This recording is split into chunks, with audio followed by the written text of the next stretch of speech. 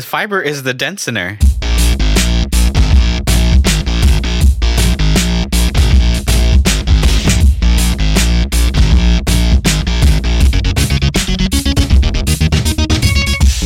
Hello, and welcome to another episode of Let's Rewatch, where we watch movies from our youth and find out if they're still any good. I'm Brett. I'm Sam. I'm Ash. And my name is Patrick. It's been so long, guys. I forgot my line. Still workshopping it, right? Is that the first time you've said your full name? Yeah, I've always done that. And I'm Pat with the fist bump. I was going to say, this is the first time you haven't done your fist bump. You know, it's really funny when you explain the joke. Yeah, everyone knows 101. If you want a joke to be great, make sure you explain it. Yeah. True. Mm-hmm. Well, But today we're also joined by a guest, right? Patrick. We are joined by a guest. We are joined by a podcaster who does a number of different projects. He's got quite a few. But listener, you might remember him as the DM and host of a show that we all guested on recently, Scruffy Nerf Herders.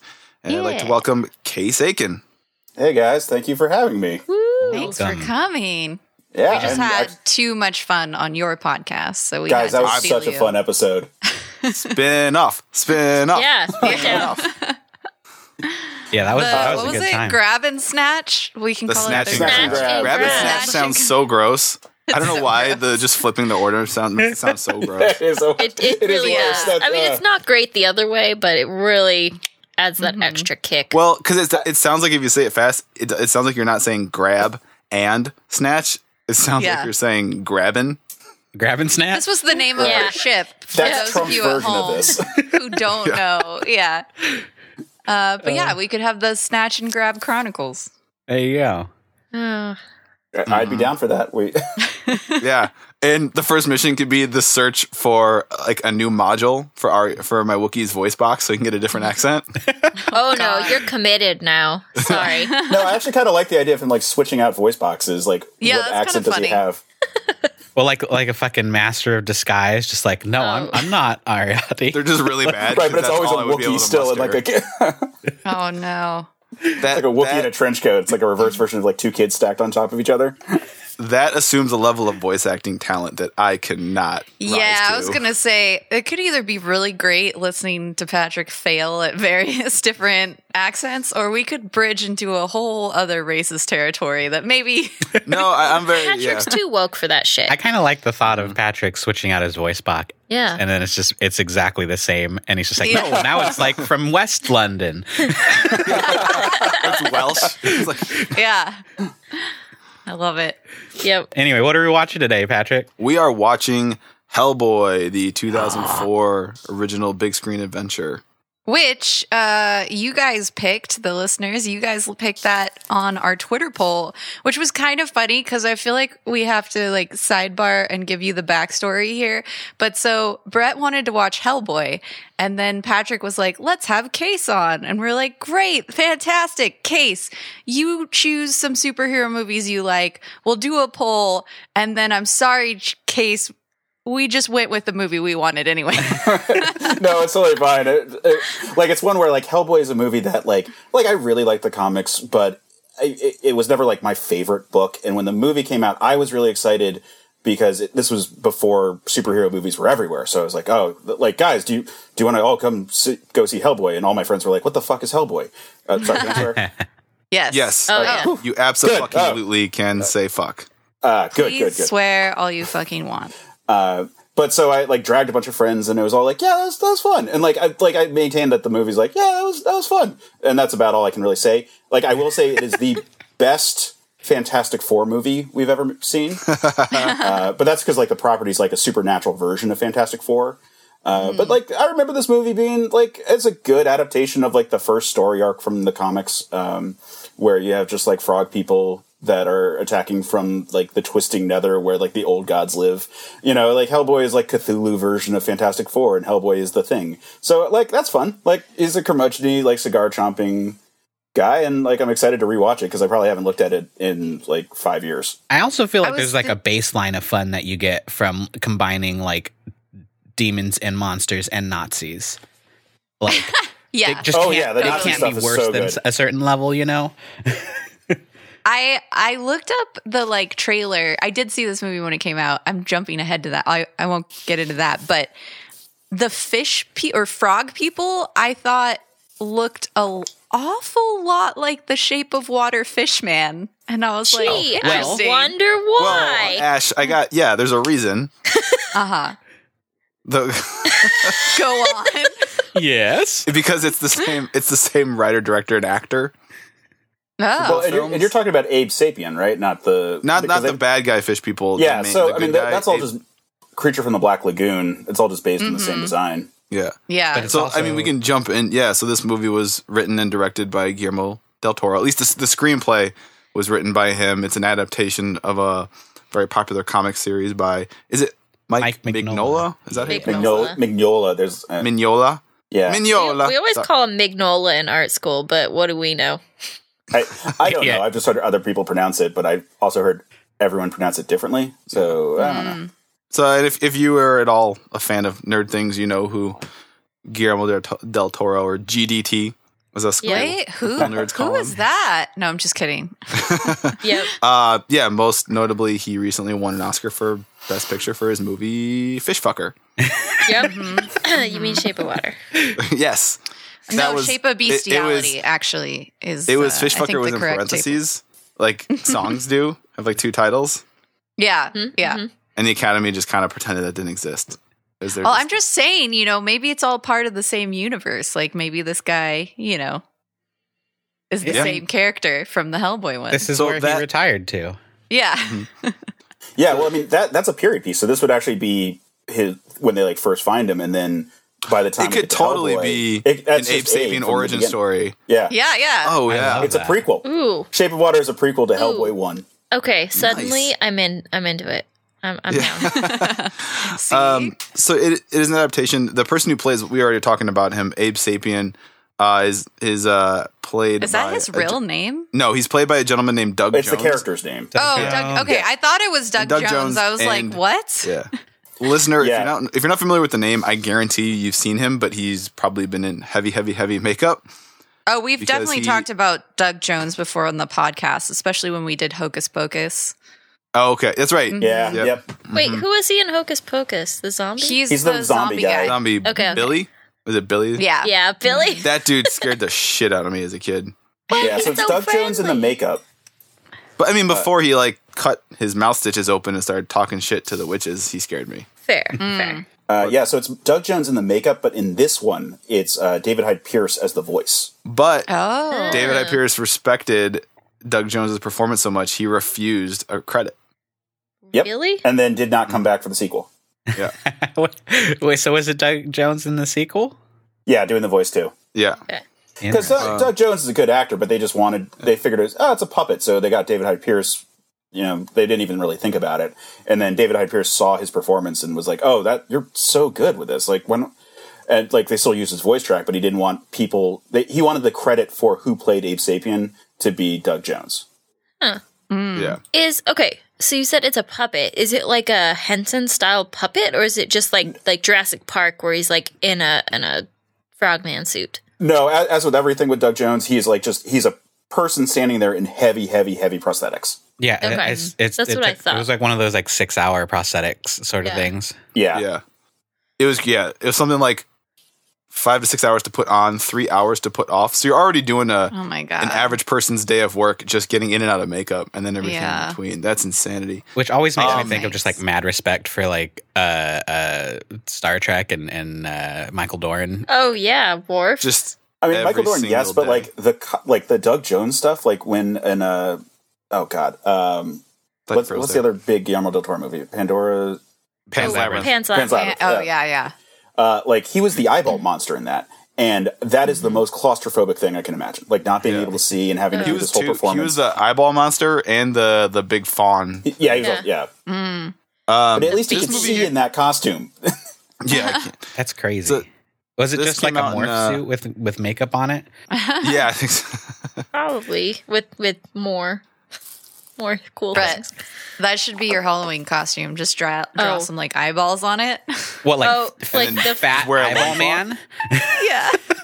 No, I do not want the person that I love most in the world to dress up as Well, the wait, thing that's I just fear the most. that's the monster from Real Monsters at that point. Oh yeah. And well, Brett would have to. He'd have to shave his beard and his head for that too. Oh my god, he's never I could be ever Ickis. shaved.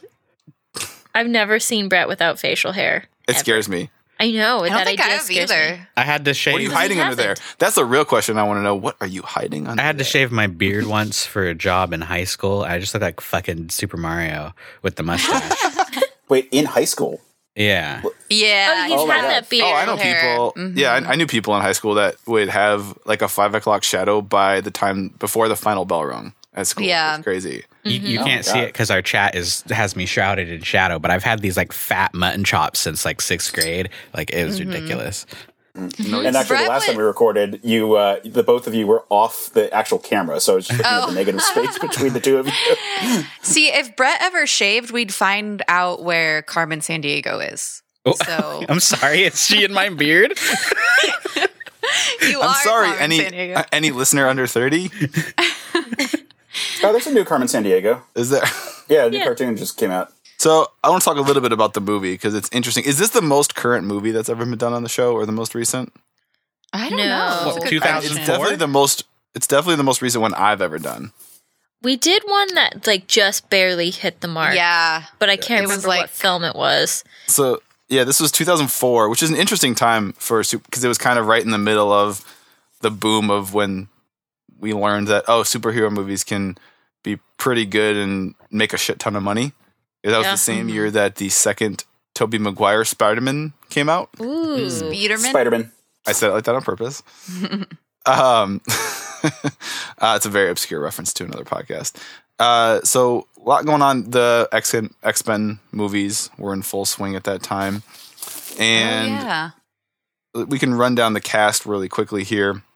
So of course the titular Hellboy himself, fun little trivia based on that is Mike Mignola and GDT met to discuss the movie and discuss casting early on, and they did the most cheesy thing ever. Though they did the thing where we're going to say 1, 2, 3, and at the same time we're going to say our first choice. Oh my god. Hellboy. Like I'm not they're in kidding. improv class. Yeah, Holy and they fuck. both said Ron Perlman. Wow. That's Well, awesome. of course, because when they announced it, I was like, that is the most obvious casting choice I've ever heard. Which, super quick detour, Ron Perlman's IMDb was interesting to me because he's done so much, and I'm sure many people think of many different things that he's done when they hear his name. For me, Hellboy is probably the first thing I think of. Yeah. And I think never me watched the too. show, but Sons of Anarchy is also pops up in my head, even though I never really watched it. Right. But yeah. on his, what's funny, I've never heard of one of the things on his IMDb known for. Those first 4 things. There's the 2 Hellboys. There's that 80s show he did with Linda The Hamilton. Beauty and the Beast. Beauty and the Beast, yeah. Yeah. Oh And, god, that there's was this- him? Yep. Yeah. What? Like before this movie came out and before he was doing Sons of Anarchy, he was like Doug Jones, like a guy mostly known for doing like prosthetic work.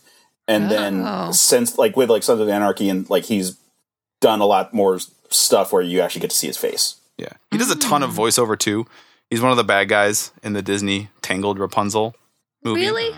Mm-hmm. I don't know any of this. He's one of the Stabbington brothers. I'm sure you can picture his character's face. Oh, yeah. Without a doubt. You probably can, too. It's just, imagine, like, cliche, burly, fantasy bad guy with an eye patch. Yeah. He's such a good bad guy. Mm-hmm. He's got that ridiculously gravelly low voice. But we also have John Hurt, who obviously I think is most famous for having an alien give birth to an alien through his chest cavity. Yeah. Mm-hmm. Mm-hmm. And then he, Was by that, the way, Hollywood. Yeah, go ahead, Sam. was that the first episode that you were on? Yes. was- Oh, yeah. Alien. It was. Mhm. It's come full circle. Mhm. Yeah. I can't speak because And Brett now- filled You me didn't with have that much. champagne. And I so incorrectly judged what like the vibe was going to be because you were all doing a Starbucks run when I got there. I showed up with 2 cases of beer.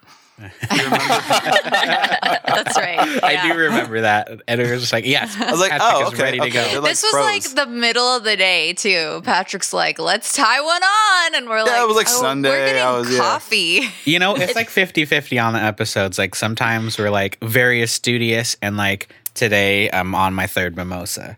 Like, Yeah. I mean, at the time too, we were recording doubles. So by the time Patrick got there, we were already like 5 hours in. yeah, our day. listeners, when we record 2 shows in a day, it's 8 hours of recording. If it's we're a long on time, fucking it's day. never Holy only fuck. 8 hours. It's Yeah. like Yeah, it's like 9 hours with the lunch break. You're welcome. yeah, we do this for you. Okay, continue, Patrick. It's Sorry. like I a was real saying, dude's job.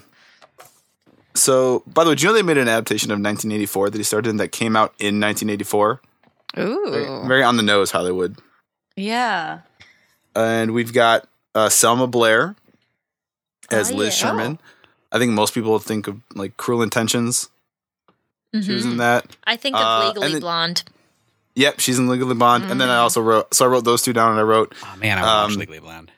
like every Yeah. other rom-com from like 1996 to like 2009, like every other rom-com she had a bit part in. And then one of our other really main characters in this is the character is John Myers. It's played by an actor named Rupert Evans, and I've never seen him in anything, and I did not recognize anything in his IMDb. Huh. Yeah, I don't know He's that name. British. And then one last thing is Jeffrey Tambor is in this. What? Yeah, Really? he plays like the boss of the boss, like the government oversight guy, the suit, Oh. you know. But fun fact about him in this role is he wasn't hired until a week before production started. And because they had originally hired an actor and the actor just never showed up Oh wow. and didn't say who the actor was. Oh, Oh man. That feels like a Bruce Willis kind of thing. it does. Oh, I yeah. feel like you'd have to be a really big name to get away with that, because if you're trying to make it and break in, and this is a big Yeah. I can just imagine the workshop like, okay, Bruce isn't coming in. Who's another bald guy we know of? Jeffrey. You know? Yeah. Yeah. Does everybody? He's the one that yelled at Jessica Walters, right? yeah, Everyone's he's mad at him. he's Wait, Yeah. which one? I used to really like him, and now Jeffrey it Tambor. turns out he sounds like he might be kind of a shit face. Yeah. Yeah. Oh well. I mean, Yeah, he plays a there's a shit lot face of- in a lot of stuff, so maybe he's Yeah. typecast. Wait, so you said Jeffrey Tambor or Tamlin? Was it Tambor? Tambor. Timber. He's the You all said oldest different dad. things. No, I know. No, we said the same thing, but we just said it different ways. Oh. But for like a split second, I was picturing John Malkovich. Oh. I don't know why. They kind of look similar. Maybe it was John Malkovich could that didn't be show up. in just about anything. Yeah. I don't know. He's more professional than that. I think he'd show up. I could see John Malkovich saying yes and then like getting the script and being like, what the fuck is this? I'm not coming. Like I say, it sounds like Bruce Willis because like apparently that's just how he rolls with things. Because like Kevin Smith talked about how like when they did Cop Out, there was like, oh, there's Bruce Willis time. Oh no, sorry, it was Die Hard 4. That they just said like, oh, he just shows up to film whenever he decides to show up. Oh, cool. Wow. When he did Grindhouse, they went into production, and they did not know until the day of filming that Bruce Willis was going to be there for that part. So they had different levels of how important the part that Bruce Willis played, Can you based on if he showed or not. Wow. I'm a big fan. I'm a fan of a lot of movies he's done, and in general, is there a single acting person out there? If anywhere, everyone here, Ash, you are a director. Everyone here was running a movie. Can you think of a single acting person That who is so valid. you would put up with that shit for? I get there's one thing if a studio's making you do it, but it's like if you had full say, if you had full casting, can you think of a single person that you would be like, yeah, it's worth putting up with Ooh, this if shit? the budget was reliant Yeah. on that person, I mean, it's like when they did Lost in Translation and Bill and Murray, they weren't sure if he was going to be in it when they were trying to get funding. Like, if the Yeah. name was really attached to it, I don't know. Like, I kind of I kind of I feel like Bill Murray is a really good example where, like, you know, if he shows up, you know he's going to deliver and he's not going to, like, phone it in. The thing that's really frustrating as a director when you're working with actors, because I have worked with actors who are very difficult or You know who you are. You know who you are. You're not listening. We're not friends anymore. But like, the thing is like, there is a limit of shit that I as a director will put up with. But if you are going to show up to set and then not actually deliver or perform, like, for example, I don't think anyone should have put up with Marlon Brando's shit. Because, like, I don't think he actually delivered. You know, if he shows up on set and he doesn't even know his lines and you have to put fucking Post-it notes on the other actors, like, I wouldn't have put up with that shit. That would have been like, bye-bye, you know? So, like, that's my level of, like, there is some level of, like, if I have to jump through hoops, but you actually show up and you perform and you're amazing and we get it in, like, 1 or 2 takes, great. But you know, if you show up and you're a dick to everybody and you don't perform and, like, it takes multiple takes and I still don't feel like we got it, then yeah. no, Now, you know. this might just be my personal view of Mr. Willis here, but isn't he known for playing characters who just seem like they're phoning it in? Yeah, that's true. You know, and the other thing is, like, it's your responsibility as, like, a director or a producer to, like, make sure that you casted correctly. And so I don't think it's ever a good idea to put yourself in a position like that. You know, like, if you're like, I mean, well, But yeah, I also feel like I'm repeating something. This isn't like my idea. I'm repeating something I've heard, that we're kind of in sort of a, like, movie stars exist, right? And they're very famous and people like them. But as far as like the star of the movie being the reason people go and see it, yeah. I've heard a lot of claims and listen to, like, podcast, read articles that say, by and large, we're kind of, it's like a post movie star era where that the name of the actor or actress doesn't sell the movie necessarily. Totally. I And couldn't it's tell like you the last there's- time I saw a movie specifically because of who the actor. I kind of Yeah. wonder if that's like the circles we're in, though, because I definitely go see movies because of directors or writers. Well, Yeah, yeah. I mean, it's like there's so much good talent out there, and I hope at least that we're kind of moving towards a movie system where we're able to foster new talent more, as opposed to dealing with the stereotypical Hollywood diva. So yeah, I think it absolutely is a time where that approach is, because of social media, being called out. And so we're moving more and more away from, like, well, I'm just going to go see it because Bruce Willis is in it. You know? All it would take to ruin Tom Hanks is like one PA being like, Tom Hanks showed up 4 hours late today drunk. Like, fuck that guy. Exactly. Yeah. You know, like, for example, think of Johnny Depp. Like, he was on the top of his game. Like, I would totally in the past have gone to see a movie because Johnny Depp was in it. And then all this stuff came out about, like, how he treated PAs on set and, like, how he treated his significant other. And, I mean, like, he's a fucking now, wife beater. yeah. And, like, now, you know, the fans of the Harry Potter universe are upset that he's still in the series, you know, like, so I think we've come around to where that can have a negative effect on the movie instead of a positive effect. I was mostly upset about the Harry Potter thing because Colin Farrell did a way better job than fucking Johnny Depp. Oh yeah, he was great. Colin Farrell's always great. So, I mean, there are still some movie stars, or at least like celebrities, that will draw me to a project. It's like just not as many. Like Kristen Bell. Like, I was Yeah. way more down to check out The Good Place because I love Veronica Best Mars. show ever. Good place. You know, like, it But at she's least, like, also catches your not a attention. monster, so you're like, okay, cool. Yeah, and like you can definitely like lose interest with the person as a star because of their outside life. Yeah. Yeah. Like, I think it still exists, but I think it's true. Like, there's a lot more factors in play. Like, likewise for this movie, this is a comic book movie. I absolutely was going to see it because it was a comic book movie. Like, anything that came out in that era, if it had anything to do with a comic book, I was like, I'll check it out. Like Ghost World, I was like, I'll check it out. Well, that's you the know. point I was making. It like, for me, and I think a lot of people I know, it's the people acting in it is definitely down the list as far as why I want to see a movie. It's the movie itself, the concept first. Yeah, and I'll take, I think, director, writer over actor as far as if I'm interested in a movie. Yeah. Because that's, who's creating the content that we're going to see, who's behind it all. The storyteller. Now, don't get me wrong, I have actors I like, and I'm maybe a little bit more interested than I would be, or less interested, depending on the actor.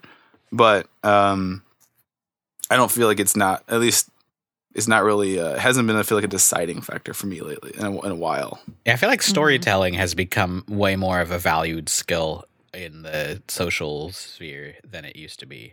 Like, not just That's the actors, but like just true. yeah. But like Yeah. what Patrick's talking about is like in the 90s and 80s, they used big names as a crutch to sell movies to get audiences in. Now I feel like they're using pre-existing properties, so like franchises and remakes to accomplish I mean, even the same before goal. that, right? Like, if you look at like the 30s and whatnot, like, with like Cary Grant, he was a big name. Audrey Hepburn, they sold movies with their names for sure. And you can see evidence of that if you go back and watch like TV shows from the 90s. So many times they say something like, "Oh, we're going to see that new Tom Cruise movie Yeah. tonight," Mm-hmm. and they just use it as like that is the play. They don't make, instead of even making up a fake name for the movie that the characters in your show are going to go see, they say that Tom Cruise movie. Yeah, yeah. like That is Clueless true. had that where it's like we're gonna go see the new Christian Slater. Yeah. Yeah. My favorite So- 90s TV thing now, though, is we watch rewatching a couple of old shows and being like, just a celebrity walks in and they're no longer famous and I don't know who they are, but the audience goes, woo! Oh, wow. It's just like, who the fuck is funny. this? But there's so But anyway, much of that. Hellboy. Yeah, boy, I had yeah. a couple Back to interesting. that. A lot of the trivia I wrote down is actually we can talk about. I can rattle through before it doesn't really spoil anything. But Who here has seen it? That's a good question. all I have. I've seen it. I Have you seen not. it, Sam? No. Oh, okay. I've seen I thought this was parts going to of be the first one in a second while where we'd all seen it before. Nope. I'm fresh, baby. But it'll be. I'm excited. It'll be interesting. So, and some fun facts. Vin Diesel was considered for both Hellboy and Abe Sapien at one point. Oh. Huh. That would be a Okay. terrible choice for Abe Sapien, but I'd be Yeah. actually cool with that for Hellboy. Yeah. It would And be a then, very Agreed. different Hellboy. Hey, mad respect to Ron Perlman because he apparently read every single issue of Hellboy in preparation. Wow. I respect that. In like Malaysia and also the southern US, they had issues with like theater distribution and marketing because of hell in the title. Oh. And they actually changed Language, the name. heck boy. And they actually changed the name in Malaysia. It was released in Malaysia as Super Sapiens. Oh. That still is a Yeah. cool title. That's a good workaround. I guess they have a hardcore, like no allusion to devil or hell or Satan in your movie title or anything like that. Wait, Yeah, he's I a think the US has had monkey? issues with that. Oh, sorry. No, Well, we're sapiens too. Oh, okay, right. Okay. You might need a Sorry. refresher on your anthropology there. Well, the other character is ape something, so I was just like, what? Abe Abe, Sapien. A-B-E, Abraham Oh, Lincoln Sapien. okay. Yep. That They're not is called superhero ape I need sapiens. in my Like, life. you know, I kind of like Ape Sapien. That's good. let's go to Be the a good zoo to see character. the ape sapiens. That's just Planet of the Apes. Yeah. So, Which is a great movie, and I'd be down for that a million times. and Del Toro passed on 3 projects to do this. The first was the third Blade movie because he did the second Blade movie. That's Oh. right. I'm not sure if that's a good choice or a bad choice on his part, but I'm glad with the movie we got. Yeah. Yeah, This movie, I mean, not Blade 3. Blade 3 is. Not Blade 3. I'm glad he wasn't involved, but I'm It's- not sure if right, it was a good yeah. decision. That's what I That- mean. that Yes, thank movie you. That's worth a dive at some point. That movie. He passed on AVP Alien vs Predator. Ooh. That would have And- been a very good version of that movie, Yeah. but I saved the Could he have kicker saved for it? last. I don't know. He was offered and he passed to do Hellboy, the third Harry Potter movie, The Prisoner of Azkaban. Yeah, I think that's for the general good. Can you imagine how fucking terrifying that movie would have been? Already pretty scary. Especially with like the werewolf stuff. Yeah. I'm not sure that he's the right brand. This is a good choice here. So go with me. Ron gets his bowels eaten by a wolf. But like, It's really gruesome, but we'll like put some shiny bits in there for the kids. that was still Right, and then early. we got the time machine, so it doesn't matter. Like we can rewrite his it's death, fine. and we'll It's just fine. we'll Which I fix love how time. that went away after that movie. Yeah. Oh Right? yeah. Yeah, that Well, breaks they're the too entire dark. universe. I mean, I don't like time travel. I'm the Harry Potter nerd, so I will say that they do explain it in the it doesn't just disappear. Like they address it in the book. It was Yeah. on well, loan. isn't that a plot point in the show, the Broadway show? Blanking on the name. It of is. right Yeah, now. the Cursed Child. Yes, that's it. Cool. I'll just like put my wand away now. Yeah, if we ever go back and watch the first of the new Star Trek movies, I have a lot to talk about with that fucking time travel plot. He's still pissed about it. I'm We so only saw angry it about once it. in theaters, and he can't let it go. Brett, I would love to talk to you for a long time about that specific movie, and actually the franchise as a whole. Make a new show, Talking Trek. Well, that should be. I tried to at one point, and it didn't go well. Time travel trashers. That's your new podcast. Oh. I fixed it. I will do that show with you though, Case. Let me know. And then if you want to hear a super quick tidbit about, the super cliche bit of Hollywood executive, like corporate producers being like dumbasses creatively and trying to like force, asinine changes on the film. They tried to make Del Toro change it so Hellboy looked like a normal man, Oh God. and he only changed into Hellboy when he got angry. He's the Like- Hulk boy. Like the Hulk. Yeah, Hulk Boy. Hell Hulk. Hell Hulk. Or like Hulk. And he Sailor said, I Moon? guess he was like, he put his, he's like, no, absolutely not. The Incredible Hulk. Yeah. Oh. That's the thing about studio executives. They think they know a lot of smart shit about film, and in reality, they're very clueless about a lot of things and make really dumb suggestions. It did okay. It was a $66 million budget. It made just about $100 million globally. Oh, okay. So obviously they made the sequel. I mean, we're not. I mean, that seems paltry compared to Yeah, the Captain $1 billion. Marvel, $1 billion. Yeah. Yeah, I'm actually kind of impressed that was the budget, considering the movie looks pretty good and has a lot of distinct set pieces and a lot going on, obviously, with prosthetics. I'm actually pretty impressed with It's that. expensive. Lest we get off on another tangent, should we do predictions? Yeah. Predictions. Yeah. I mean, should we start with Sam since you're the one who has never seen this? Sure. So I really love the artistic style of the comics. I love how graphic they are and the bright colors. And Did you read them? No, but I looked at a lot of Mignola's art in art school. So I didn't read the comics, but I did, research him as an artist. Yeah, and he has a very distinct style. Yeah, like I can pick it out pretty quickly and easily because he's got a very distinct shape language. So I'm really excited to see kind of Del Toro's gritty, dark take on it. And I'm excited to kind of see how Del Toro will use bright colors and shadows to tell the story. But in terms of story, I don't know anything about Hellboy. He's cool looking, and that's about as far as my knowledge goes. So I'm hoping it's a good, fun story. I know there's a lot of room for error, and it could be weird or it could be great. But outside of that, that's kind of where I stop short. I feel like that is the key thing that I remember about this film is that it's like very colorful and stylistic. And I remember really liking that. I remember thinking it was funny, but that's really all I remember about this movie. Yeah, I don't remember if this particular movie gets super deep into the the origins of the Hellboy or like his backstory.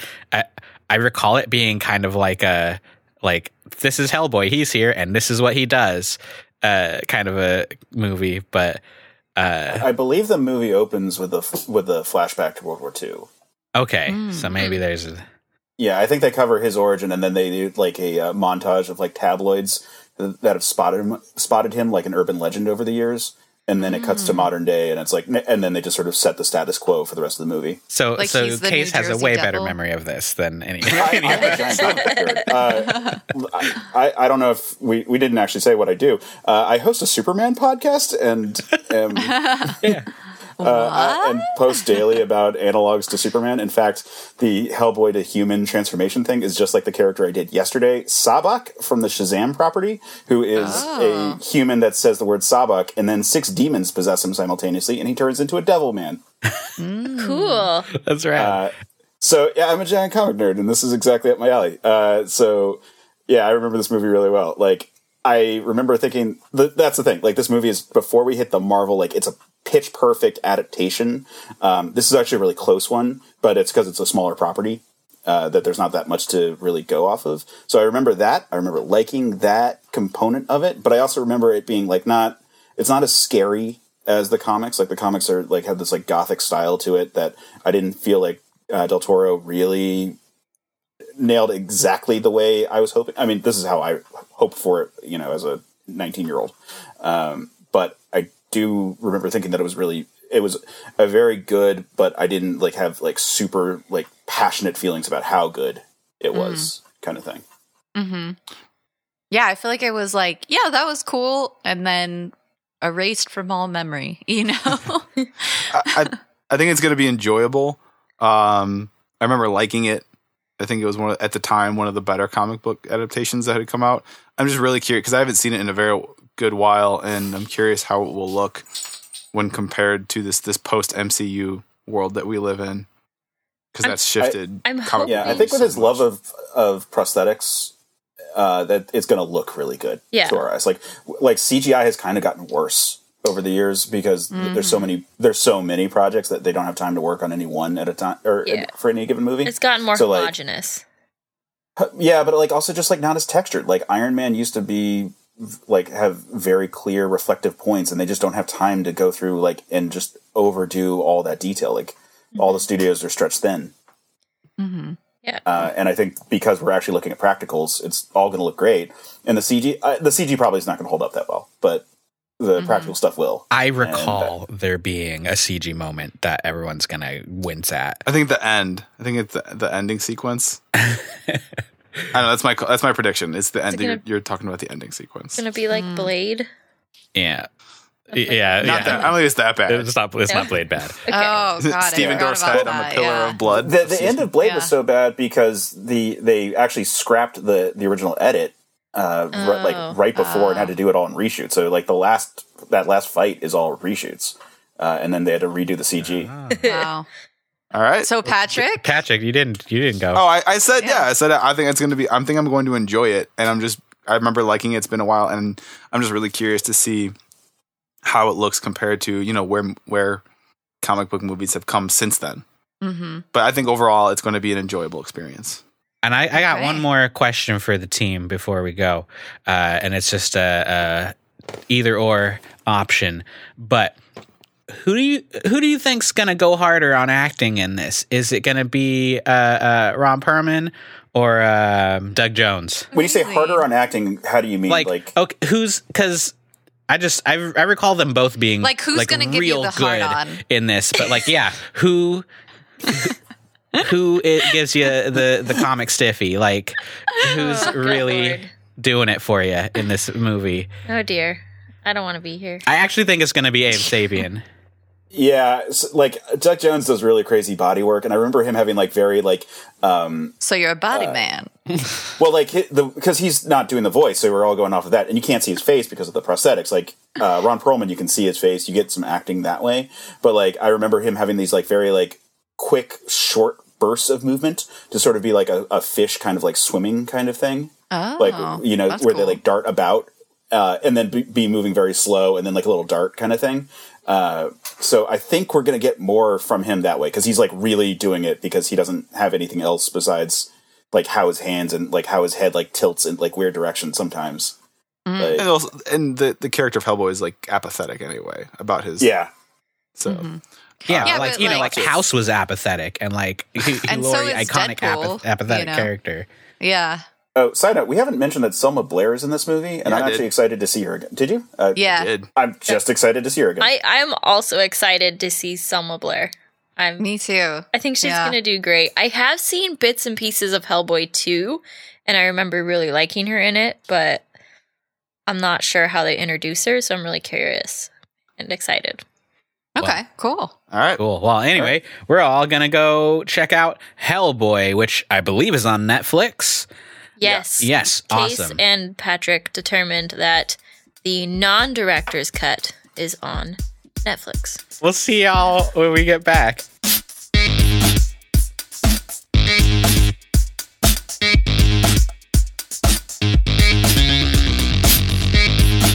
Have you guys watched What We Do in Shadows, the TV show yet? I've not yeah. seen Want the show. The to. movie Of was course. phenomenal. I love the movie. The show just came out, and I've seen the first 3 episodes, and they have a new idea in there, which is an energy vampire. Yes, Like, I a love guy, it. It's he's like a so Poindexter, like accountant type, like the guy in your office who just like talks to you, like traps you in your cubicle and like talks to you till you like want to fall asleep and die. Yeah. So that's an energy vampire, and I sometimes worry that I am that guy. You are not. I assure you, you are not. Well, you know, I did sleep for like 16 hours after doing the podcast with you, so You know, that really puts Office Space into a totally different spin. Like, yeah, Yeah, right? I think that's If the Lumbergh joke that they're is making. is an Yeah, energy he's- vampire. Bill Lumbergh is definitely an energy vampire. Yeah. Shall we, Lena speaking. Just a moment. All right. Shall we? Yeah. Yeah. All right. Ready? What's the song? Hold on. Well, no, I'm not ready. What song are we doing? What's the song here? A hunk of burning love. A hunk of burning love. No? You sure you don't want to do that like weird soft rock like transition song they did halfway through the movie? There was Al Green in there. Is it? Yeah. Yeah. I would do Heat of the Moment. Yeah. Yeah. So, So in love with you. oh, you want Asia, Heat of the Moment? Yeah. I never meant to be so bad to you. I'm waiting for the claps, guys. I'm waiting. Dun, dun, dun. I don't know this song. I don't know the song either. I You said can't. it, I could never do. Dun, dun. There you No? go. Case You know- Sky. All right. Yeah. I don't know what that was, No, but you Pat nailed and I are it. a little like too synced up to each other. Yeah. Like, I Wait. apologize. I did not have a chance to like research your show before you guys came on Nerf Herders, but I have been listening to a ton of them, and like every Aw. time Pat's on, I'm like, "Fuck, we're a little like too synced up," and I'm a little mad. I mean, Case and I met getting drunken pizza at GeeklyCon after the live show at like midnight or 1 a.m. Ah, well, That's there a you go. good time to meet friends. And then Yeah. you turned to each other and you said, "Did we just become best friends?" There's and a you little bit of that. stepbrothered it. Yeah, Yeah, well, we just rewatched Hellboy. yeah. Can we talk about the elephant in the room in this podcast or this video, whatever this is?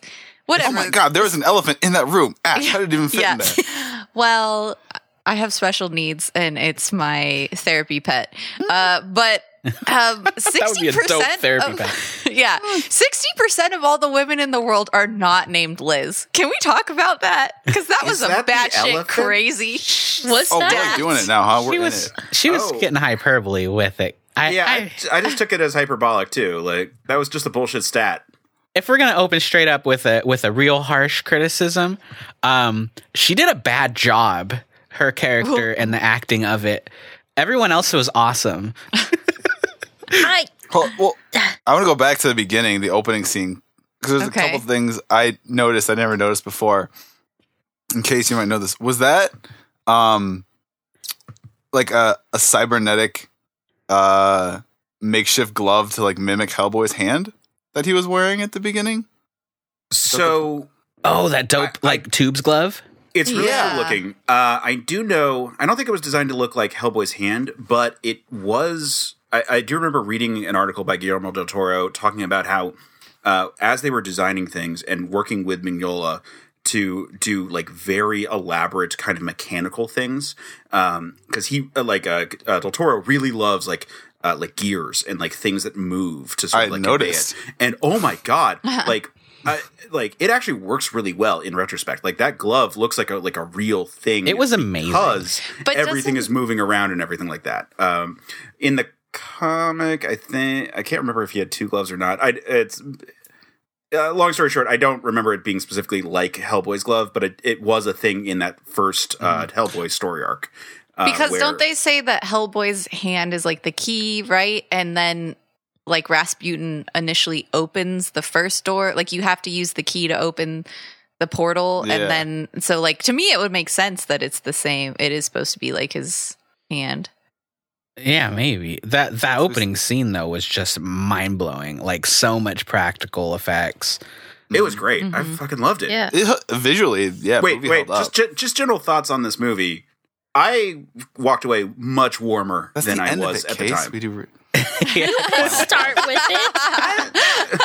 You could start with it. Noob. Fair enough. No, just kidding. No. I mean, I think overall, I found it enjoyable. Like Guillermo can tell a good story, and I don't think you can maybe not like his films. Like I'm not the hugest fan, but at the end of the day, he knows how to. Hold on, there's a dog. But like Guillermo knows how to tell a good story and like do a movie, and he writes good dialogue. Like I think it was a good movie overall. I just sort of left being like, it's okay. You know, it's not like one that I'm like, oh, I got to go back and rewatch that a bunch. You know what I mean? Yeah. Yeah. I don't. Go ahead. Oh, okay. I don't know. I was really surprised and pleasantly so about this movie. Like, it felt really refreshing, and it kind of made me hyper aware of how serious comic book movies are now. And I really liked the like lightheartedness and the fact that it wasn't taking itself too seriously. And I think it made it a much more enjoyable watch. It's funny because Deadpool came along and everybody was like, oh, wow, a funny comic book movie. And I remember thinking like, well, wasn't Hellboy the funny comic book movie? Didn't we have that? I feel like out of maybe like the last dozen or so, like the Marvel flicks and the entirety of the DC cinematic universe, like we got maybe Thor Ragnarok and like the Ant-Mans, and like everything else kind of has a real like heavy vibe to it now. And this totally was just like the proto Good Times, I don't care if the world ends kind of vibe. I mean, there were serious stakes, but I think it's like the attitude of the characters that was refreshing, you know? I know. Did you see that pile of steaks they were bringing for him to eat? And all those pancakes. I'm sorry. I like that he liked cats, and then we had a quite literally save the cat moment in this movie, which I thought was pretty great. Yes, the box of cats. He during that train fight, when Ron Perlman broke a rib Ooh, because the trains were really moving at like 45 miles an hour, and he was jumping. Wow. That's insane. That's, Yeah. Like he jumped at a moving train. Yeah. Oh my God. Like even a slow moving train, I'm like, that's insane. where was OSHA? Yeah, right. Well, I mean, if you got hit by a train and only broke a rib, they must have been trying a little bit to protect him. I guess. I don't know. So There's did all he that do all padding. his own stunts? I don't know. I just that was in the trivia list of things. There is no way nor any reason that he should do his own stunts in this movie. Like, Seriously. You know what's like, funny it's is it's a movie. Like Yeah. actors doing their own stunts is cool when you can like clearly see their face, but when they're in full prosthetics, like there's Yeah. literally no reason to do that. No. Yeah. well, in general, I used to think that was so cool when you hear, oh, they do their own stunts. But now I know a tiniest bit about how like movies and things get made. I'm like, oh no, that's like a huge risk though, because there's a ton of people whose livelihood depend on you being able to act and show up and do Yeah. your job. Not to And like, mention, if you get hurt, like all those people are out of work then until you heal. Essentially. totally. Not to mention, stunt actors go through an insane amount of like training and practice to be able to do the things that they do safely. Yeah. Like- And I believe they have their own union too. Oh, so yeah. like they're not, they have like different, rules for their own safety versus what an actor would have. But this, Hellboy, watching this movie kind of reminded me of a thought I've had in the past. And man, it is a goal of mine in the future. And go with me, guys, here. To be that swole? No. Listen, the trope in movies like Indiana Jones, I love them all. Like all those movies where it's like we're gonna find this uncovered ancient place, and they obviously have some old book that they did research to try and find that book, and they decipher it and all that. Mm-hmm. Do places like that? I'm not saying like magic is real and like I'm saying I want to go. But Patrick, magic is real. I want to go on a hunt for a long lost thing. Like, I want to be like, where do I start? If I was going to try and find some kind of legendary thing, how would I start? Do I go to my local library in the city here? Do I need to go to, like, the Smithsonian? Mexico. Are there stacks? I want to Kickstarter. I want to do a Kickstarter event. Like, send Patrick on a journey to find an ancient lost something. Can I go with you? What archaeologists just do? Like, isn't that their whole they job? do it boring. I want to do it by playing by my own rules. You don't He wants know? to do without Indiana- standards and ethics. Yes, that what actually Sam sounds said. like almost a horrible thing. What Sam said. Can I You wanna, kickstart that? what Can I was do like that, a money? Like I'm going to raise money to stop Pat from doing this quest to destroy his cultural legacy. You want to what was it? Angels and demons it or whatever? What was the first one? Because it's always like, Da Vinci where do you Yeah. start? If you want to get into this, let's posit that there's real. Everything's real. Like there's demons, there's magics, there's powers out there, there's different dimensions and everything, and they can be accessed through there's shit on our planet. Where do you start? Like, Stargate. Freedom of information. no, that requests Stargate from is the end government. result of a lot of work. Area 51. Like, where do you start? Like I said, do you go to your local city's library? I and say, think you hey, start at the History Channel. No, and work your way up. No, not the History Channel. I want legitimate Ashton. Aliens. Give me a hard time here. Yeah, I yeah, want real. Like I'm very curious because it's all got to start somewhere, and it's all real cool at the end when you found the ancient temple and you've got your magic book that you've already deciphered and you do your chant. But there's a lot of boring ass, like awkward work that led to that point. Yeah, I Yeah, think you have to the do a lot of grinding. research, right? I mean, if movies are to be believed, the first place you search is Alta Vista. Yep. No, seriously, Patrick, it's probably Mexico.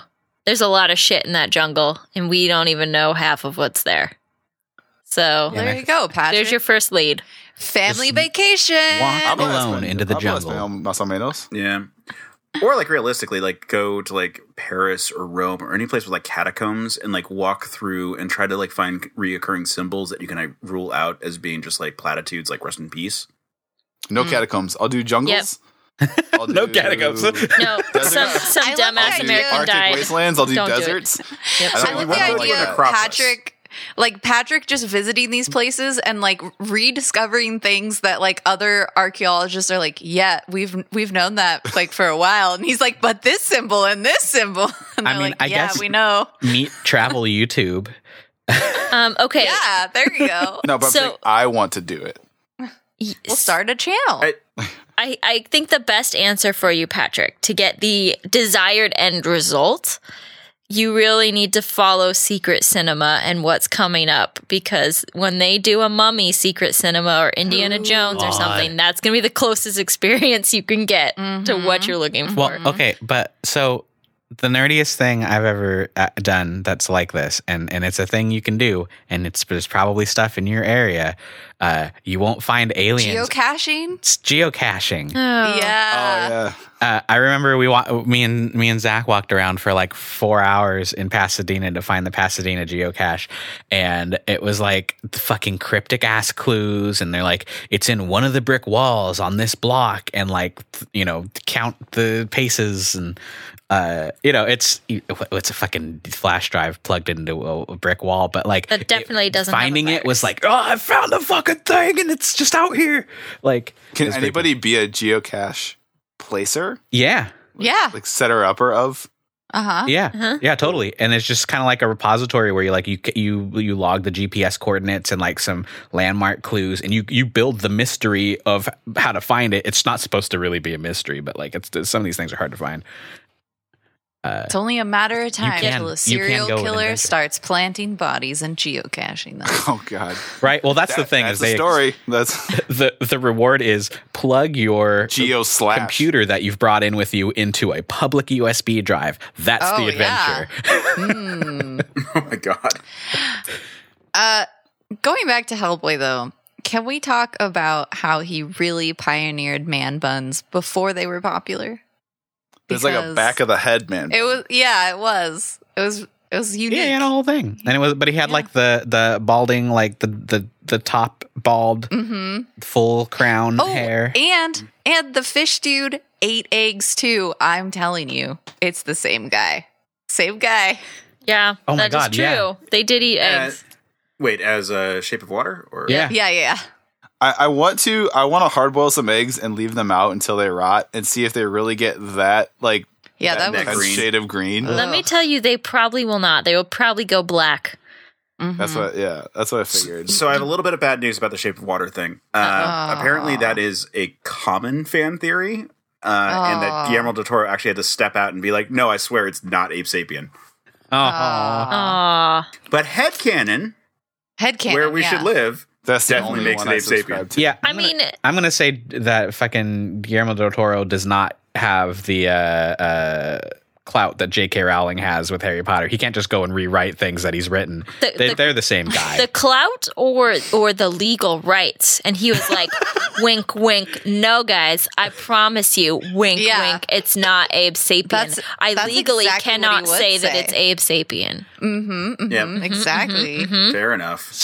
Dead into the camera. Definitely not apes. Yeah. Apes. You got me saying it now, Ash. Fucking A. I swear to God, in the movie, I kept hearing it too. I was like, did they just say ape? But you guys laughed when I said Abraham Lincoln Sapien. But you were right. I mean, I knew you were right. I No, it is. Yeah. It's funny to say it out loud, but I Yeah. knew you were right. I was actually pretty surprised that I feel like overall the CG held up pretty Yeah. good. I What actually did you noticed guys about think? that because remembered they interject practical effects a lot of times for things that I was surprised that they did. Like, Yeah. the fights with like the Samael, the Hellhound frog things. There's a lot of shots where like the joints move in ways that are impossible, and they make a note of that. And then as soon as the frame shifts a little bit, all of a sudden it's practical. Yeah. So like they're going between CG and practical, sometimes even in the same shot. And I was very impressed with those choices. Yeah, I think the bodysuit was like for the most part practical in a lot of shots, and then the like little tentacle things and head were CG. Because the sometimes the way it moved, it was like, okay, that's a dude in a suit, but then other times, Yeah, I feel like and it works seamlessly. it fully sold it for me like 95% of the time. And then I think there's like a subway scene where there's like, oh, there's a guy in a suit. But then like straight Yeah. back to the action. I was like, yes, it's awesome Right. again. Exactly. And I mean, I will say for me, the worst CG in the movie was in the beginning with the baby Hellboy. That one, yeah. I was like, Yeah. Right, yeah, 'cause that that's an didn't impossible age shot. well. And I don't And like know. the intro sequence, the intro credits or whatever. Yeah. I don't know if the baby Hellboy was so much the CG as it was like the design too, because he just looked like a little baby monkey. And I was like, And it was 2004 and it kind of had like flashbacks to like the The fucking gorillas or something. 1999 Lost in Space shitty purple monkey. a little bit. Maybe Oh. that's, I totally with That's you a on very that. specific flashback right there. No, Yeah. that thing. We the watched was that way on the better show than too. That piece of shit alien monkey thing. That was awful. Yeah, but his like Guillermo's like, arrival kind of "That's-" had the same vibe of that, where it's just like, what is it? Oh my god, it's a monkey, A space monkey. space monkey. I mean, Yeah, but the practical effects were like amazing. So good. I love weird stuff like this. I really do. I just like it. So, like, imagine a movie if someone had never heard of this, and then you were saying, imagine a movie that has a steampunk cyborg Nazi ninja, and that's like the 10th most interesting thing about it. It's like so close to Surf Ninja, Patrick. You're just missing a few elements there. Yeah, He's sand ninja. Yeah. God Yeah. damn it. That villain is so well crafted. Like Yeah. the design Yeah. in the movie is just gorgeous. It looks very graphic, but at the same time is very real. And you're like, oh, it's creepy because it's mechanical and human. And then what does he do? He fucking skins it, and it gets even creepier and is the weird baby eater thing, And I but love with more eyeballs. Yeah, I love how Guillermo also, like, you know, he knows that the monster is scarier if you don't get like a really good look at it. So Yeah. it's like covered in this plastic thing, and Yep. these shots are all like kind of indirect. You're not seeing it. And then when he gets up and walks, you're just like peeping it in between these dividers. Like that was really, Yeah. really scary for He sure. knows how to make something look good. Does he use the Oh, same yeah. like DP like for all of his stuff, or I don't know. Let's see. he knows how to make it? He knows how to make things look. Whether you are a Oh, fan yeah. of his movies, they are always beautiful. Totally. To look Oh at. yeah, And- But absolutely. in the meantime, while we look that up, like the use of like gears on that like on that fucking cyber Nazi guy, like it's all Guillermo del Toro really loves, and like every time I saw this, like he really loves like tactical things. Like Yeah. the elevator has like hydraulics that like clamp down, like everything that's like clockwork. You like see the gears; they're all exposed. Like Cyber Nazi Ninja got killed with a giant gear. yeah, Yeah, Yeah. he did. Like, Well, he you can loves tell- those tactile elements.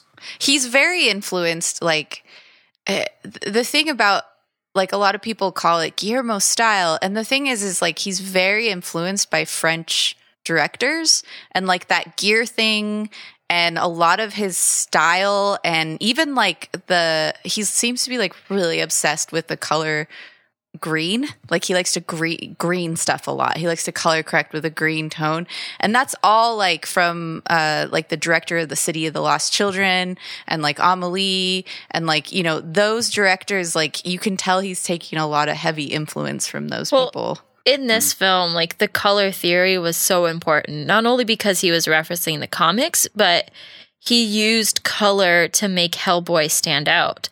So Hellboy is red and the complementary color is green, and scenes where there's a lot of action where it'd be hard to track, he lights them very green so that the red stands out. Yeah, or was- blue, which Good also point. pops a bit. But Yeah, it was so beautifully done. And it wasn't as heavy-handed as like City of Lost Children. Like I think of that movie and I think of that like gritty sewer green color. And in Hellboy, I don't. Like it was very subtle. It's more like Shape of Water is more super heavily influenced by the City of Lost Children. Before you move on, he does use the same cinematography a lot, or the same cinematographer a lot of the time. The same guy who shot this movie also shot Pacific Rim. He also shot Pan's Labyrinth and Hellboy, but I'm not sure if he shot other ones. But his name I get that though. Yeah. Those His all name- kind of have a look. is also A Spanish Guillermo. Okay. But Guillermo Navarro. Okay. Okay. So anyway, I thought that was interesting. As far as a sort of like, actually, it's not even really a critique. It's an almost critique.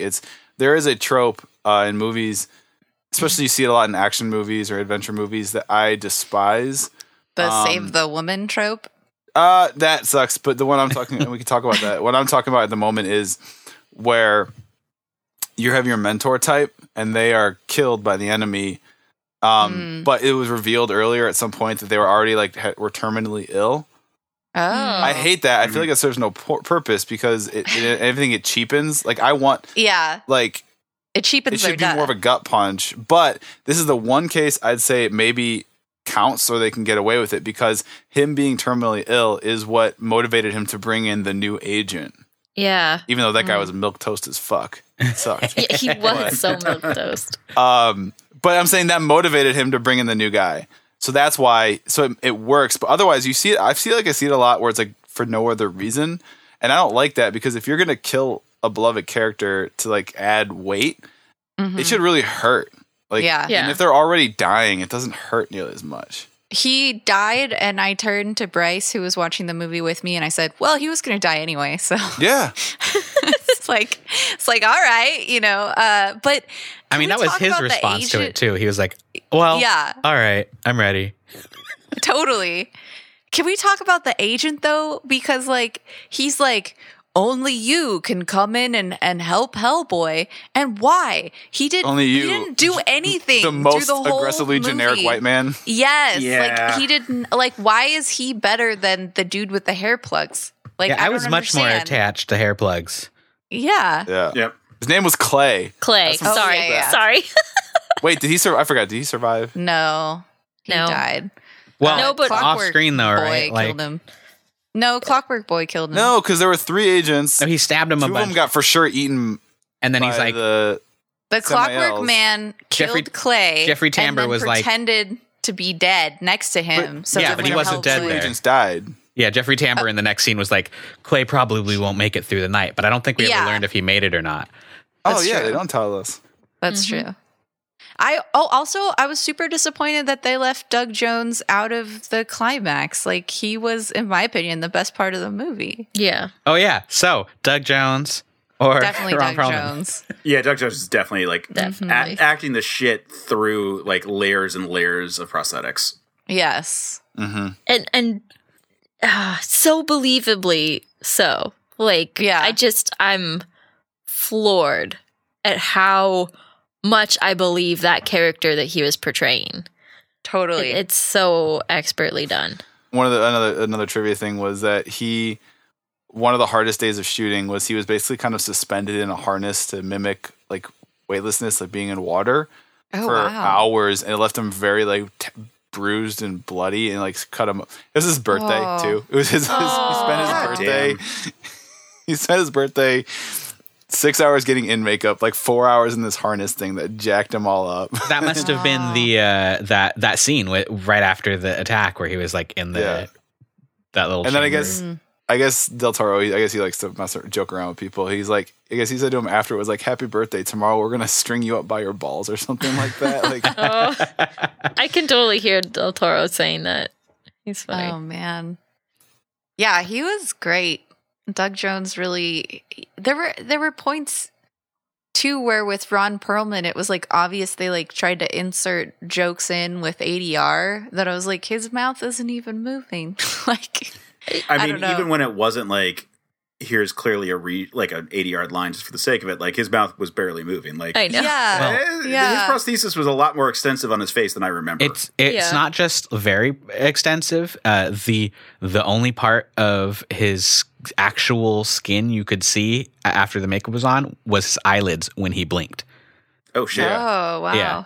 Yeah, it's funny that you mention that because on one hand, it made his character design so beautifully accurate to the comics and like really created that graphic element and made you feel like you were watching a comic book movie.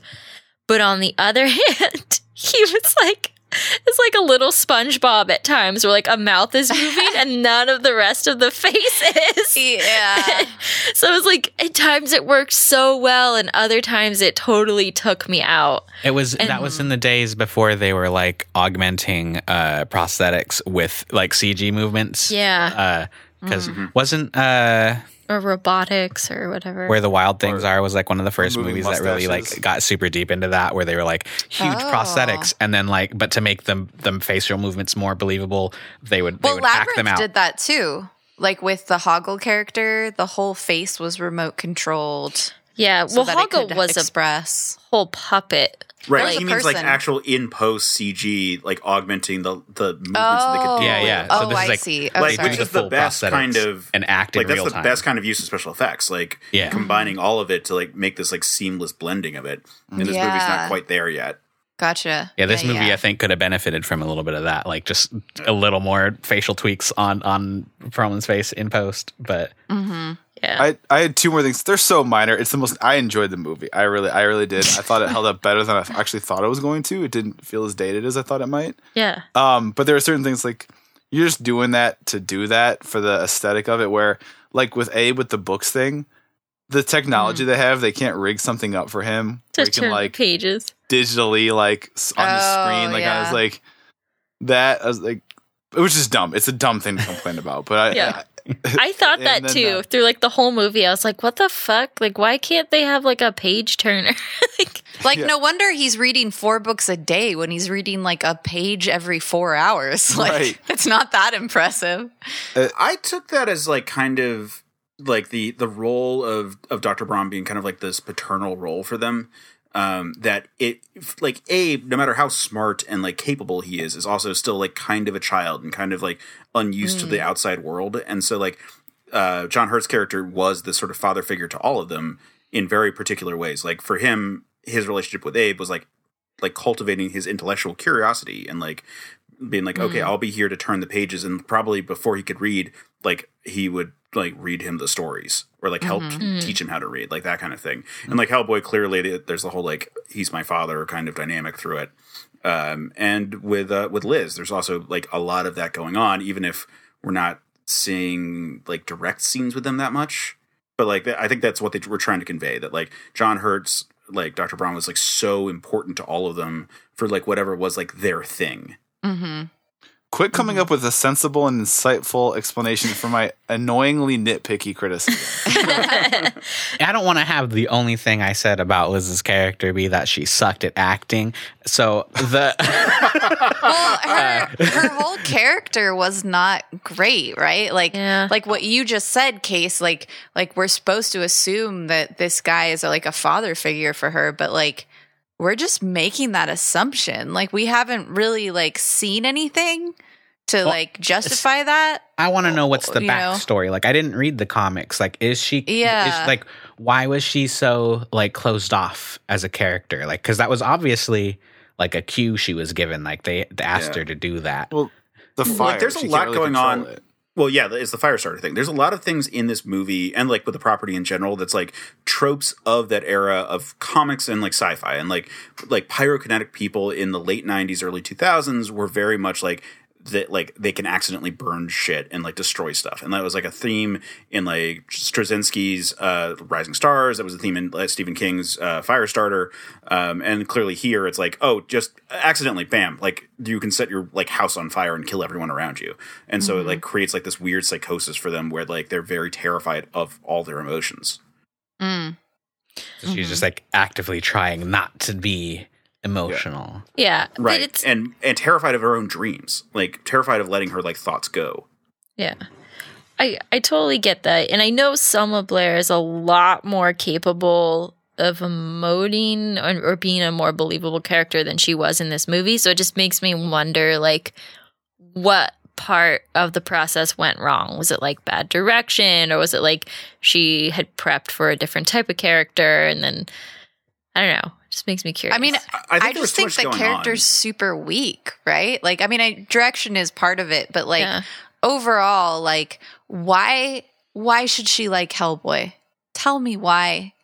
Why? She like shouldn't, nothing. and that's They grew not a up big part of the together. comics. Like that was sort of fit in there for the movie. Yeah, like her whole character just feels like it's there to fill a writing role that that they needed to fill, but like she doesn't feel like a fleshed out real character. This brings me to the one real gripe I had with the movie, and Sam also, I think, is she had her redeeming awesome flame scene where she killed the monster, and then it fades to black, and then they were in a bad scenario again, no transition. And Like, But that segment too, not to be like too. She needed him to slap her. The guy she loves is getting Yeah. his ass kicked by like half dozen frog monsters. yeah. That's not motivation enough to make the fire come out. Yeah. She needs like yeah. No, that's she an needs, excellent. she needs Mr. Vanilla over here to slap her in the face. Yeah, it totally. You're totally right. Like it undermines her savior moment, you know, because it wasn't she didn't trigger it in herself. She didn't master her own power. She needed a man to tell her how to do it. It's like Even though Right. previously in another scene she was able to control it when she was like sitting outside with Hellboy, and she's like, I've learned Yeah. to control it and Yeah. whatnot. totally. I mean- and then afterwards, when she's making out with Hellboy, she can control it. Just maybe like her powers are activated through like BDSM. Like, don't kink shame here. Like, I feel like I don't want to get too. I feel like I enjoyed it, but yeah, that stood out to me. It's funny you guys noticed it too, so I wasn't crazy. I was just like they went. Me and Sam like looked away for a second because the dog made a sound, and we looked back up, and like everyone's chained up, and she's on a table. It's like wait, what just happened? Like naked on Yeah. a table. Well, which naked I wonder, like, why? kind of makes Again. sense if she burned her clothes off, but then she doesn't burn Yeah, I her don't know how clothes off clothes in work. other incidences. So it's I mean, I very think that inconsistent. Rasputin guy's just a perv. Yeah, Fair. I mean, Okay, he gives fair. off some serious perv vibes. That's Every true. excuse he can, he's wearing a robe with no shirt underneath it. Yep. But like the only reason why she's in that scene is because they're like, do it or I'll eat her soul. Apparently, She's bait. And, yeah, but like then he's like no, and he's like okay, and he just eats her soul like right the first no, and I'm like, what? Why is she even here then? This doesn't. yeah, the motivations in that the final run up were a little weaker than the rest of the film, but I feel like for me, like I really liked the film up until the point where they went to go find Rasputin's grave, and it kind of lost me there, and I got a little bored, to be honest. But like everything leading up to that, I was really enjoying. Like one of my favorite scenes is with him on the rooftop with the kid. Is so great. Yeah. You know, I love that scene. And there's a lot of good stuff in this movie, and the action sequences are like really great and exciting. But like something about the end just didn't like. I don't know. It I just will didn't say really do I loved it for me. I loved the angry revived corpse. Yeah, It's pretty fun. she's Yeah. great. I forgot that they did that bit, but that's like from a famous short story of Hellboy. And it was sort of like just fan servicey when they did it, but it actually works really well. And like the shot where he revives the corpse, when they cut to his like profile, is like such this beautiful shot with like the snow coming down. I actually like stopped to take a note, just like, man, that's like just beautiful. It's kind of like Snyder, where you can have like beautiful frames, but maybe the sequence isn't perfect. And like this is one where I'm like, man, I'm so glad we got that particular angle, even though it doesn't make sense that they cut to that angle. You know what? They did a lot of fan servicey stuff that I liked, and I also thought it was good because it wasn't so winky in your face. Like some of the phrases they used are names of like Hellboy storylines. Seed of Destruction Yep. is a storyline. Right. Yeah, Hand well, that's of the one that Doom this is a movie is based storyline. on. When he's at the bureau, when John shows up to the bureau, there's like a statue of a dude who looks like he's got like a ring around his crotch, like a ring is just hanging there. That's a character from there. It's a statue of called like Roger the Is it? How do you pronounce that word? Homunculus. Homunculus. Yeah. Yeah, Cool. Hunky miss. but none of it was like, it wasn't like no. Mhm. What do you think, guys? Like y'all liking that? It was just Yeah. very subtle. Yeah, like I didn't notice any of that. hmm I mean, not that I would have known any. I was like, you but didn't know the comics. I would be very impressed if you did. I know. So, Case, you had mentioned that Liz's character was super shoehorned in there.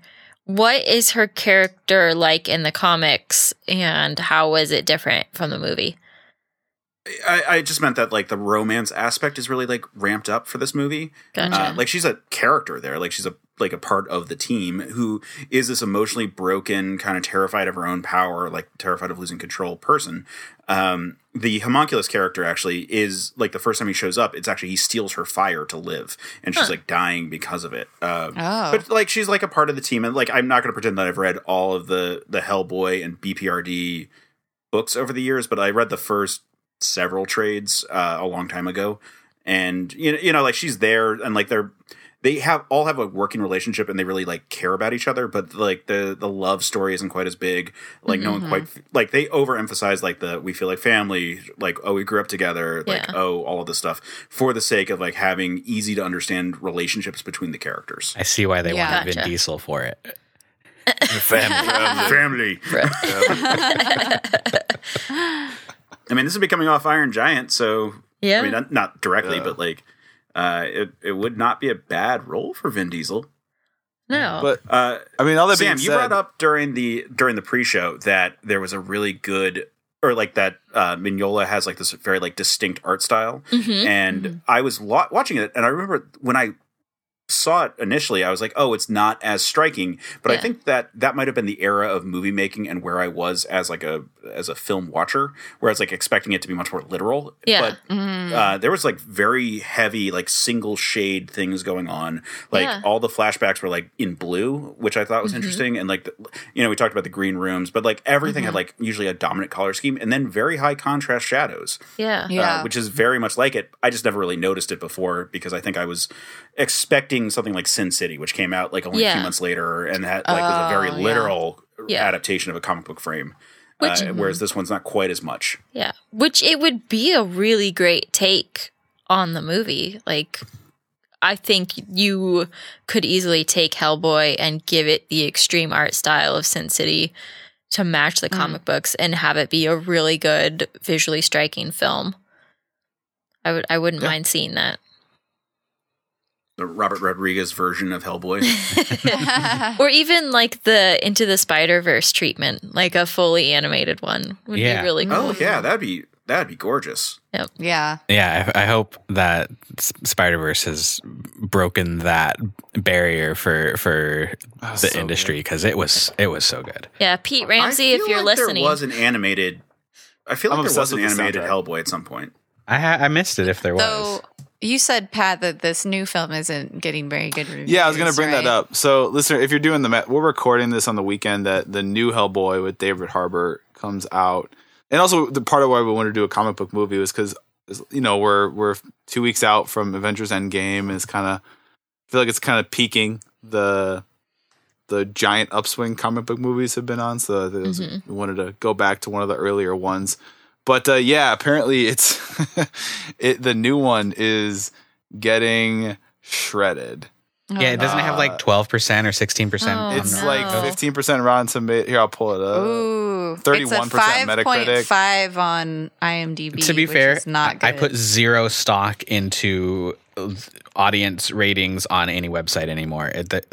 Really? Usually audience ratings are more in line than critic. Well, not Yeah, that's audience true. like versus critic. I mean, just like I can't trust what the internet says anymore So on the critics movie reviews. really hate it because on Rotten Tomatoes it's 15% overall, but 64% of the audience liked it. So the critics are really not liking it. And I skimmed a couple things and I read an article that kind of had a roundup of a couple articles. And the gist that I got was it's just a ton of super because it's got the R rating, like crazy gory action. Like very, very weakly strung together with apparently very, very thin plot. So I saw a thing about the one that we watched today and their like intense aversion to gore and how like there was hardly any blood at all in the movie, and some ridiculous thing about how like their subway fight scene where he bashes the monster's head in with the phone. The coins were standing for blood. Yeah. You saw that too. Yeah. It was just like that's such a. And But maybe it needed it. Well, they the wanted to keep it Sandman PG-13. guy, like also anytime there would be blood for him, instead it's sand. You know, like he had maybe the most gory moments being Yeah, I thought that was stabbed the most multiple noticeable. times. Yeah. Yeah, like when he was like impaled a bunch of times towards the end, and like he just had like pools of sand around him. I was like, oh, that's a really clever way of not having it be like Bloody. just like a bloodbath. And also like And then- a really character motivated, like creepy element. Yeah. Oh Yeah. yeah, man. Like, so I read the books. I've seen this movie a bunch of times, and like in my memory, like the fucking Clockwork Nazi was the thing I remembered. Yeah. Like the fact that Rasputin was the big bad sort of this, like Yeah, like Clockwork, only when I like was like Cyborg, going Nazi into the movie, I was ninja. like, oh right, it's a thing, it's a quest to stop Rasputin and his Clockwork Nazi soldier, which is the main point that I'm going to take away. Yeah. Yeah. Should we do final thoughts? Yeah. I enjoyed it a lot. I honestly am kind of motivated to go back and rewatch the second one, Golden Army. Second one's pretty good. I don't really remember a ton about it. I remember like elves and and that's about it. Did Guillermo do that one too? Yes. Yeah. Oh, I don't think Um, I've seen it. Yeah, I kind of want to go watch It's that. more Guillermo. This one came before Pan's Labyrinth, and then he did Pan's Labyrinth, and then he did Hellboy 2. And like there's like this like forest elf and like secret like Neverwhere kind of like sub society kind of thing. Like it's very D&D. It's very Pan's friendly Labyrinth for a superhero. Yeah, and Hellboy fucked and had a baby. But I want to go watch it again because it's been a minute. Well, I'm dying to know what Sam thought because she's never seen the movie before. I really liked it. It's definitely of that era. And I think comic book movies have come a long way since then. So I was really surprised at how well it held up. And I'm very sad to know that the new Hellboy is so poorly received because I think this storyline has a ton of potential and would be really cool for modern audiences if it was done right. So that part's disappointing, but I loved the art direction. I loved the color and the cinematography. Story was fun. Characters were really well. Doug Jones. Were really well designed and acted. Yes, Doug Jones.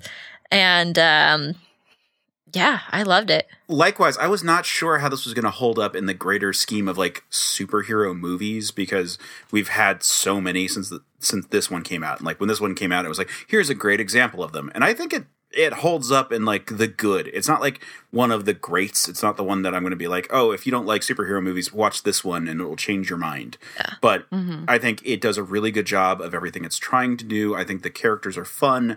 Like I said, I think it is still the best Fantastic Four movie we've ever gotten because it's a movie about the Thing and his love interest, the Human Torch. And like, that's it. Like the team aspects are the most fun parts. And those are like clearly where like Mignola was starting with. Like he was like trying to make a supernatural version of like the Fantastic Four sci-fi. And those elements like really stick out. Like when they're investigating stuff, when they have like kits of like books and garlic and like reliquaries and like all that, that's all really cool. So that stands out. And I think it's refreshing in light of the super continuity, kind of like not extreme, but like overly serious movies that we're kind of seeing at the moment. So I think that when this fad finally dies, if it ever dies, this will be on my like list of like, this is like my top 50%. Like, I don't know where it's going to fall ultimately, but it's probably hovering in like the 75 to 80% mark of like of superhero movies. Like it doesn't have like really any egregious fault that kind of puts it in like the awesome category. Like that thing was awesome, but that part of it was awful area. Like, so it's good and it's solid and I'm glad that it exists and I'm happy that I rewatched it. That's, I think, the amazing thing about Guillermo's films is like he, I don't know, I haven't seen them all, but I feel like there's never anything in his films that's like, ooh, wince, like, oh, was that a racist joke or was that a sexist? Like there is a little bit of sexist save the woman in this, but like, it's for the most part, he's pretty good about steering away from those things. Yeah, it's no Crocodile Dundee. Yeah, exactly. So, Brett, what did you think?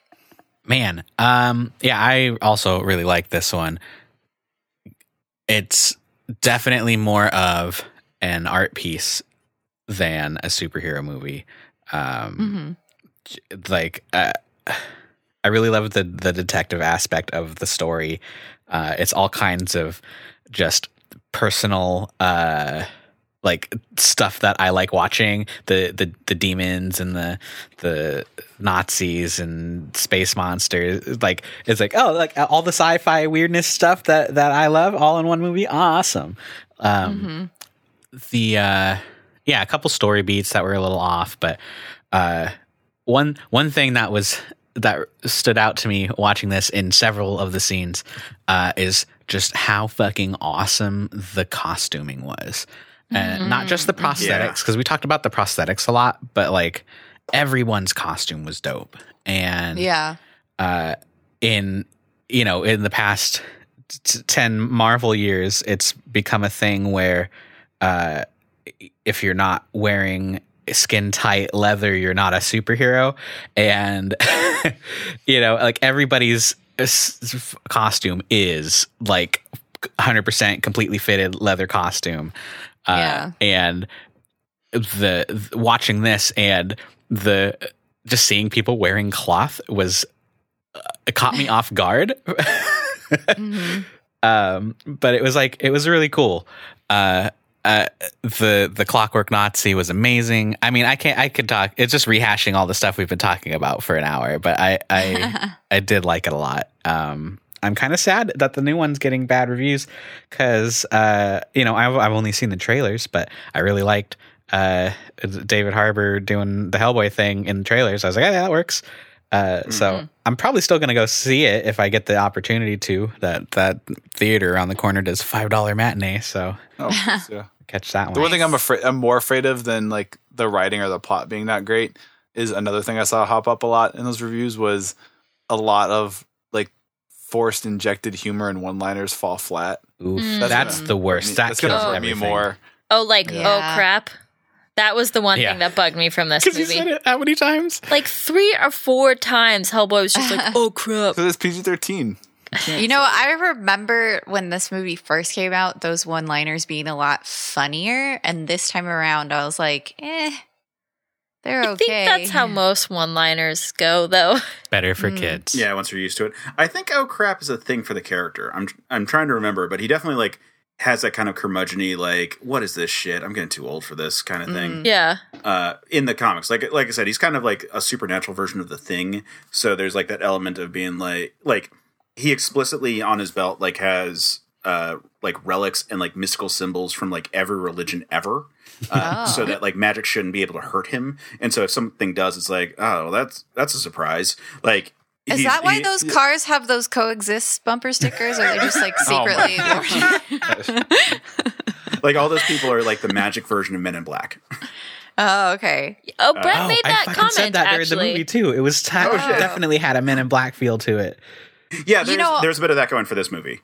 I was feeling like, have you guys seen The Umbrella Academy? Because it was reminding me of The Umbrella Academy, especially with like the themes of like, we all got to look out for each other and like we are family and like this one father figure. Like it was really reminding me of that. And sort of the idea of Selma Hayek's character being like sort of self-destructive, like Blair? Kind of Selma Blair. Is kind of like Ellen Page's character. It reminded me of that. Yeah. I think overall for me, I enjoyed the film. I think it held up way more than I was expecting it to. And I really liked the film until, I don't know, towards the end.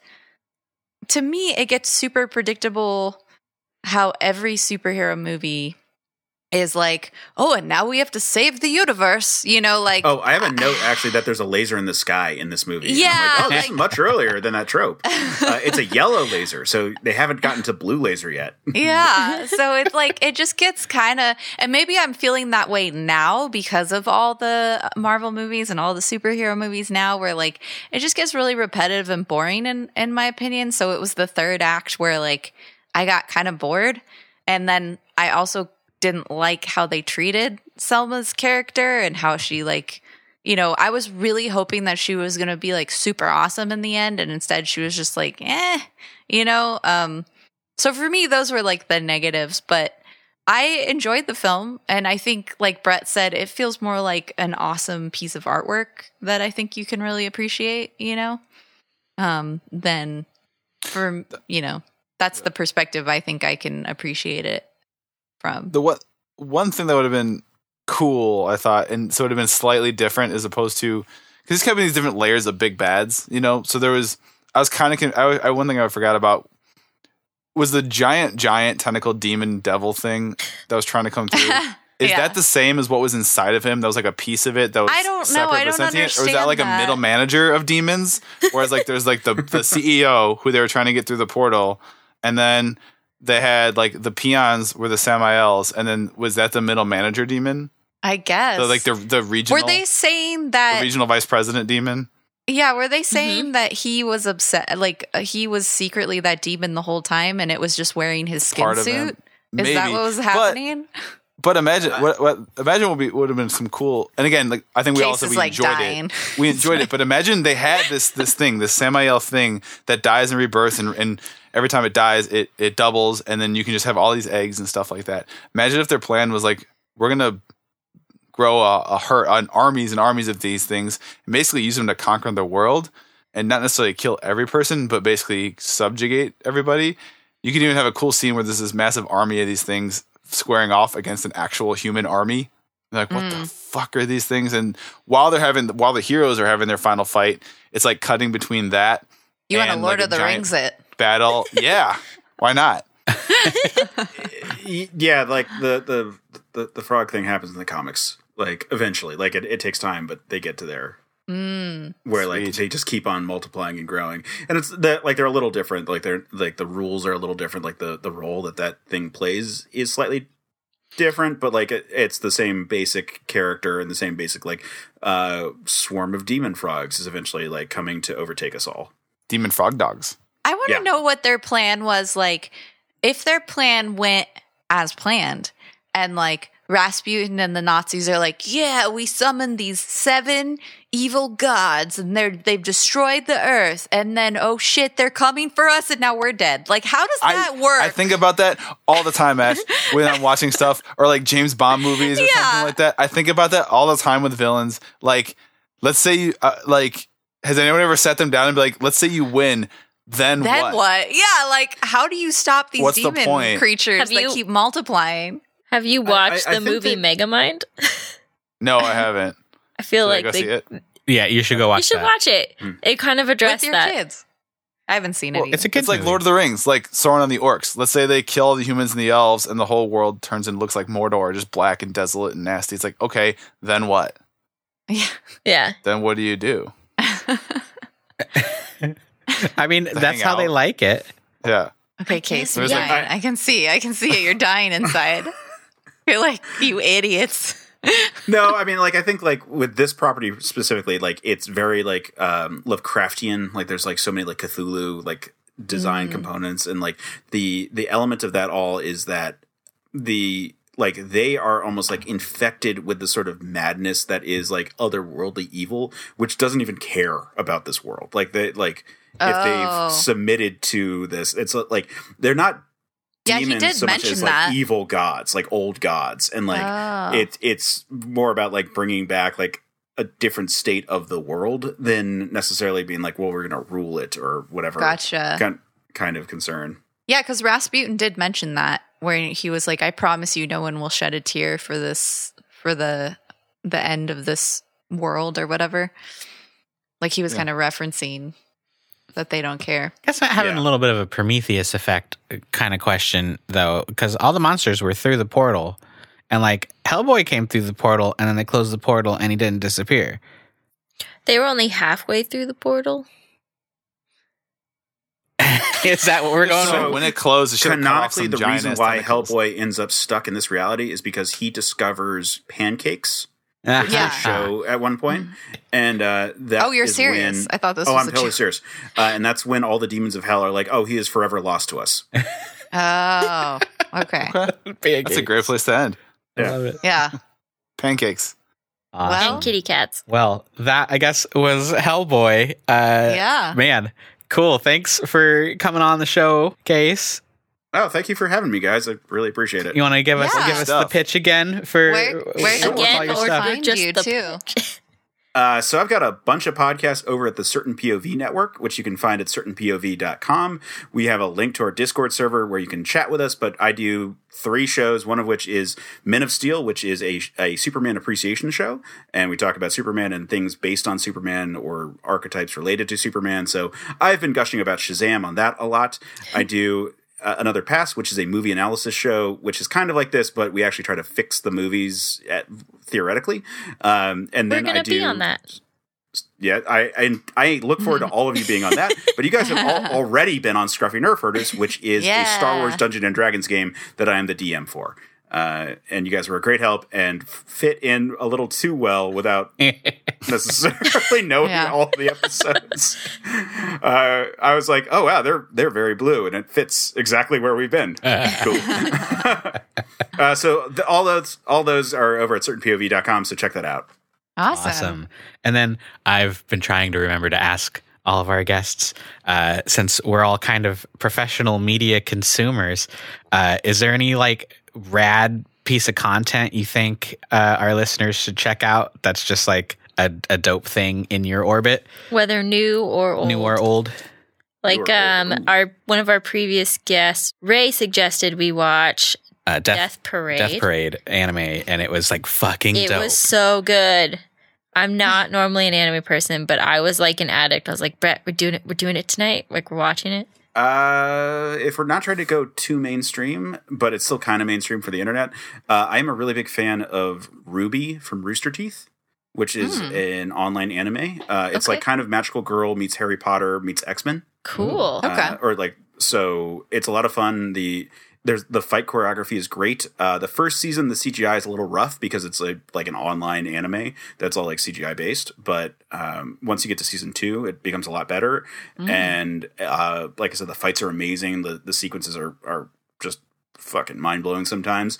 And the stakes are getting higher and higher, and it's a really like fun series. So I'd recommend that one. Awesome. Nice. Right on. Thank you. Cool. Yeah. Yeah. Well, thank you so much for listening, and thank you, Case, for being with us. And if you want to follow this podcast, we are at Let's Rewatch on Twitter, where we do fun things like we post the movie poll, where you guys pick this movie, obviously. And we also do fun things where we post screenshots of the movie we're watching if it wasn't from a poll, and you get to guess which movie we're watching.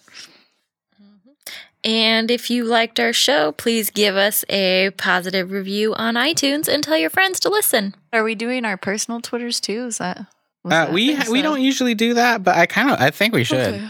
Oh, you will Sure. be disappointed. Yeah, everybody's Twitters. I'm Brad Eagles. I'm at Sam L. Wilson. Yes. You're better off. You got to doing- learn it someday. So here's the confusion. My Twitter is Sam L. Wilson, and my Instagram is Samantha L. Wilson. Wow. So you're better off on my Instagram, where you can see pictures of Cherub. Yeah, dog pictures. Dog and some pictures. kitties. I'm at Ash's Stash on Twitter. I'm at the Pat Edwards. It's only one of me. And if you enjoyed my cameo, I'm at Case Aiken on Twitter, where I mostly just post about characters based on Superman. Superman, yeah. You had a really good Superman thread going there. I've been going for about 90 days now, just trying to see, without stopping to research, how long I can go from characters who are like either like very obviously based or like villains that are like same powers, basically. Like, Ooh. yeah. So I went through a whole thread being like, here's every version of Supergirl that's ever existed, or here's every Marvel version of Superman at one point, and just I've been going, like I said, for about 90 days, and I probably have another 2 months left in me before I actually have to research. At which point I will quit. Nice. Awesome. All right. Pitch Patrick, the say new our website. We have a website now. It's letsrewatch.com. Yes. Woot woot. Good Check it job. out. No, that's it. All right. Nice. Well, thanks for joining us. Next time, we're going to watch A Good Night to Die. Oh. That actually Fun. doesn't sound that bad. Is there ever a good night to die? No. No, but you've had a lot of weird movie titles, like I Fucked My Zombie Mom, like they get weird.